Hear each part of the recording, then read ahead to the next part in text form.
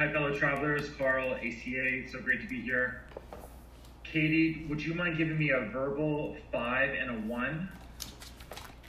That would be really helpful. Thank you so much. Yes. Well, yes. Great. This is my first time at this meeting, so thank you so much for all of your kind hospitality here. I am going to read on page 393 in the Big Red Book. And I chose the billion-dollar question. How can ACA actually help me? It says ACA works for people who want it, not people who need it. People who want ACA attend meetings and work the program. ACA helps those who become willing to ask for help and accept the help offered. ACA offers freedom from unhealthy relationships and behavior that recreate the shame and abandonment of our childhood. ACA addresses the effects of growing up in a dysfunctional family. The effects can include fearing others, taking care of others to our own detriment, and feeling trapped in abusive relationships. We can feel guilty when we stand up for ourselves. There's also a variety of secondary addictions that can include addiction to food, sex, drugs, alcohol, gambling, spending, work, or relationships. By attending meetings regularly and by talking about our lives, we gradually change our thinking and behavior. We stop trying to control or manipulate others. In ACA, we find people who understand our situation because they have lived as we have lived. They have experience in changing their lives for the better. At the same time, we can learn to identify our problem and to address it in the 12 steps and fellowship support. We learn to give others the love we did not receive from our family. We do this by taking action. The solution states we use the steps, we use the meetings, we use the telephone. Next little section, it says, I have a lot of experience in another 12-step fellowship. Is ACA for me? We're still on page 339. Many ACA members have worked other 12-step programs with good success for their most problematic addiction or behavior. However, these programs are not designed to address the effects of family dysfunction at the level found in ACA. Next page. These programs are lifesavers, but many ACA members have spent years in other 12-step fellowships struggling with other compulsive behaviors not addressed specifically by their program. Without focused help, many of these recovering people will switch from one destructive behavior to another. They can blame themselves and believe they are not willing enough to change. For the most part, these behaviors are survival skills related to being raised in a dysfunctional family. ACA addresses switching from one destructive behavior to another in addition to addressing other effects of family dysfunction. And I'm going to leave it there. So I am a double winner. But most importantly, I am a human being. So my CMA sobriety date is May 17, 2016, and my ACA sobriety, or should I say clarity date, is June 1st, 2020. And it's been one of the gifts of COVID, is actually getting into this program and really doing it really seriously. You know, I've been in 12 steps for 12 years. You know, I was a crystal meth addict for 8 years, and it took me 4 years to get clean and sober. And now I'm ready for the clarity that ACA offers. It did say ACA addresses switching from one destructive behavior to another in addition to addressing other effects of family dysfunction. And I feel like I'm at the right place at the right time to do this work. And each person has their own unique pathway to recovery. You know, I'm an ACA who used crystal meth to numb my family dysfunction and alcoholism feelings, and found recovery by going to AA meetings. And that's important to know. It's just like, that's my journey to like being here today. So my qualifiers, my dad is the lazy, passive, aggressive alcoholic. And my mom is the enabling and controlling codependent.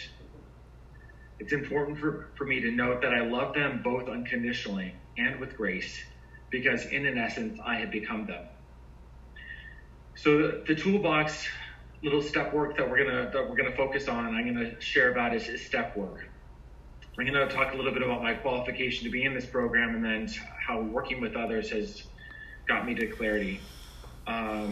ACA works for those who want it, but not for people who need it. I think that's such a really interesting sentence. I did the yellow step workbook in about 2 months, and now I'm on trait 9 in the laundry list workbook with another fellow traveler. And that fellow traveler often says, well, how free do you want to be? And it's like, do you want to do the work right now? Do you want to have that clarity? Do you want to be free right here, right now? Do you want to do the work? And that's really gotten me really committed to this program. The text also said you have to be willing to ask for help and accept help offered. And this is a program of action, and we use the steps, we use the meetings, and we use the telephone. In this case, we use Zoom, so I think we might have to update the text.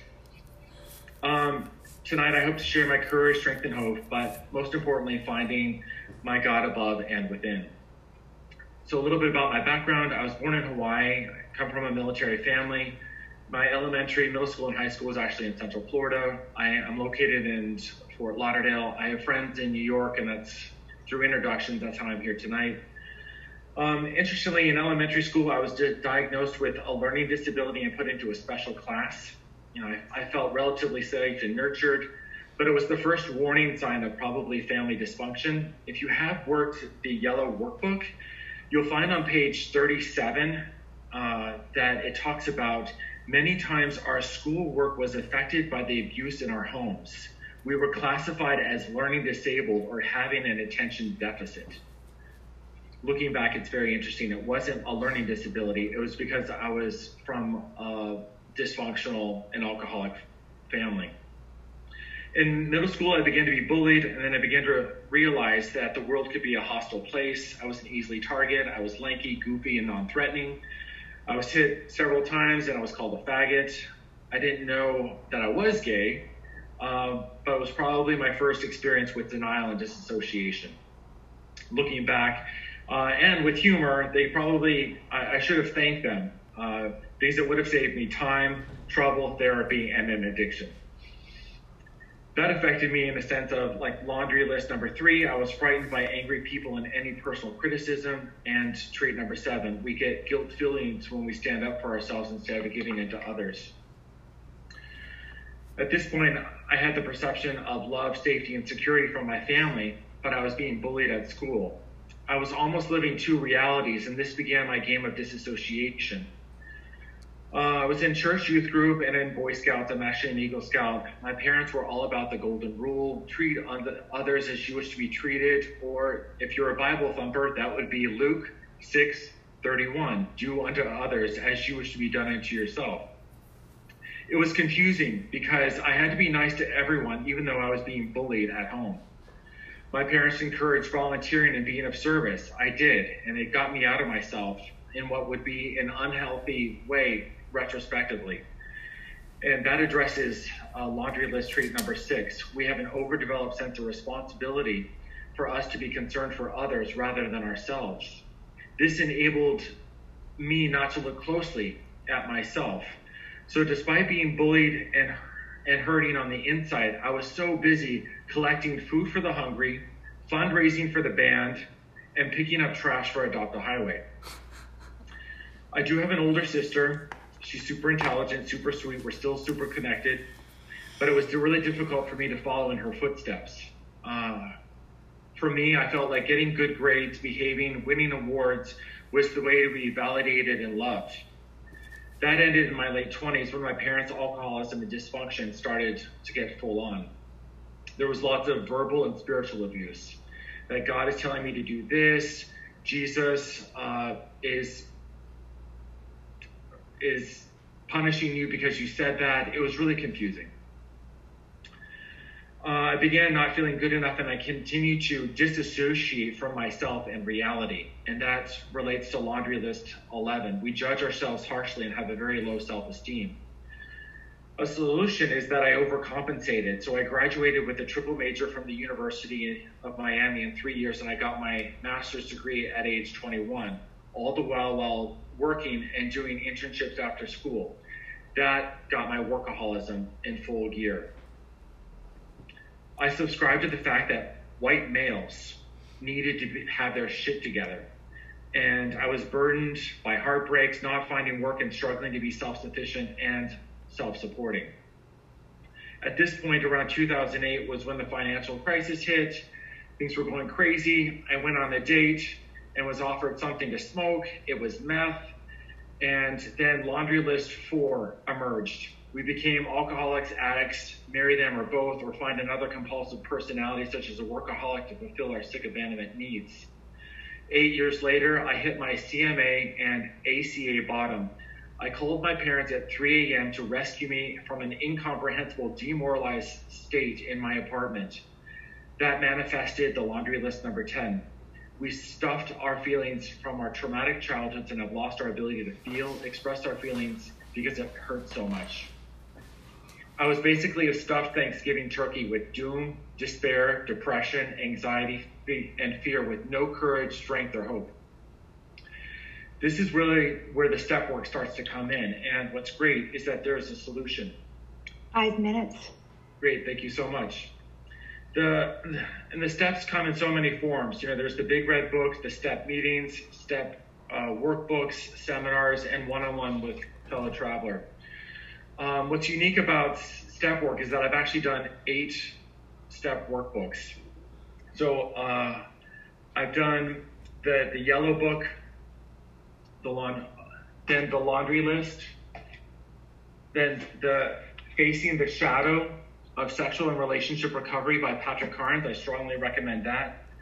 The red book for AA, then Reaching Personal Freedom from Al-Anon, then Blueprint for Progress, which is the 4th step for Al-Anon.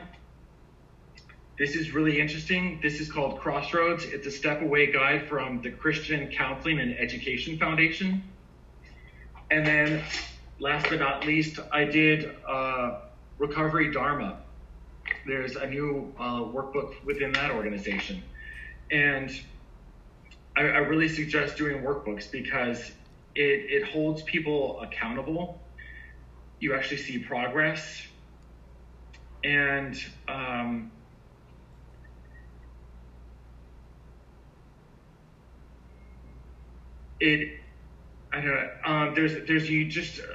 there's something about, you could say that it's workaholism, but I think with 8 years of addiction, I know that I need to put in as much in my recovery as I did in my addiction, and I take my recovery so seriously, and I feel like that's a kind of a healthy balance. For as much as I was in insanity, this is helping me find sanity, serenity, and clarity. I do have 4 sponsees that I'm working with, and they're all in various stages of the yellow workbook, and they do attend other step workbook meetings. I'm encouraging them in their own pathway because mine looks one way, theirs is going to look another. And I've noticed, I think, when doing this step work, that it can bring up an undescribable heaviness not mentioned in the literature. And it's so important to work with a fellow traveler to talk about thoughts and feelings and share and sit with. I did have one sponsee who triggered his smoking and food addiction. He was wearing a nicotine patch. Then he picked up his smoking habit again, got into late night eating. And that was just a signal to stop doing the work and kind of regrouping. Before I do any step work with my sponsees, I do say the set aside prayer. If you're not familiar with it, it says, Lord, today help me set aside everything I think I know about you, everything I think I know about myself, everything I think I know about others, and everything I think I know about my own recovery for a new experience in myself, a new experience in my fellows, and a new experience in my recovery. And it's very interesting to see how God speaks through fellow travelers when doing this step work. I often find laughter and divine coincidences in these kind of God moments when we're doing the step work. My ACA bottom started with step 1, admitting that I was powerless, but not helpless, over the effects of alcoholism or other family dysfunction, and that my life had become unmanageable. For me, it was calling my parents and choosing to no longer carry the bundle of family dysfunction and secrets, but choosing to talk, trust, and feel. In this process of recovery, I'm not recovering my old self, but a new version of myself that I've never known before. This work is exciting in a healthy, non-addictive way that keeps me coming back. And I encourage everyone to work it because you're worth it. Thank you.